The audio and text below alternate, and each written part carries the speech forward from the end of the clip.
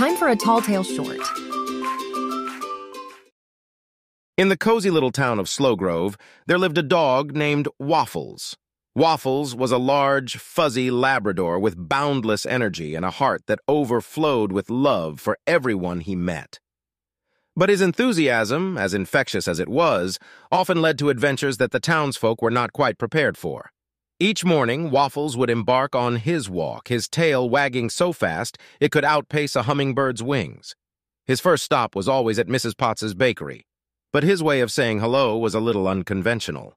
With a giant leap and a burst of speed, he would often snatch a warm croissant right off the cooling rack.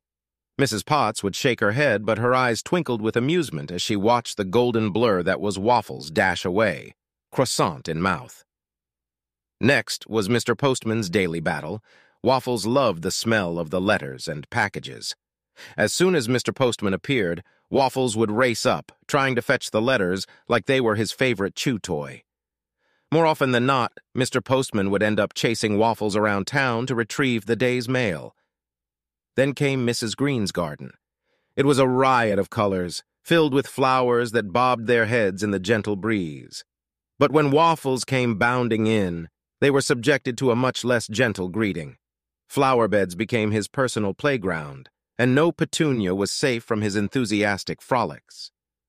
On one particular morning, amidst the usual chaos of flying pastries, runaway mail, and disrupted flower beds, Waffles noticed old Mr. Pebble, standing lost and worried in the town square.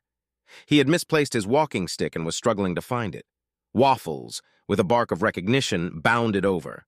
Waffles sniffed the air, his nose twitching as he caught the familiar scent of Mr. Pebble's cane. With an excited yip, he scampered towards a bench where the stick lay unnoticed. He carefully picked it up and proudly trotted back to Mr. Pebble, his tail waving like a flag in a parade. The town square, usually filled with Waffles' boisterous antics, broke into laughter and applause. The overly enthusiastic Waffles had shown them that beneath his mischief there was a loving heart.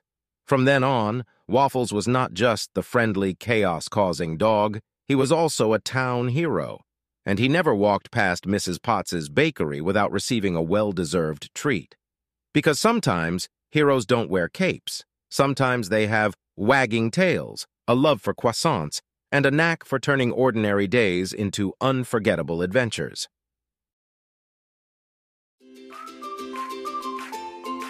This was a Talltale short, small but mighty stories, released daily in audio format. Create, read, and share more tales at talltale.com.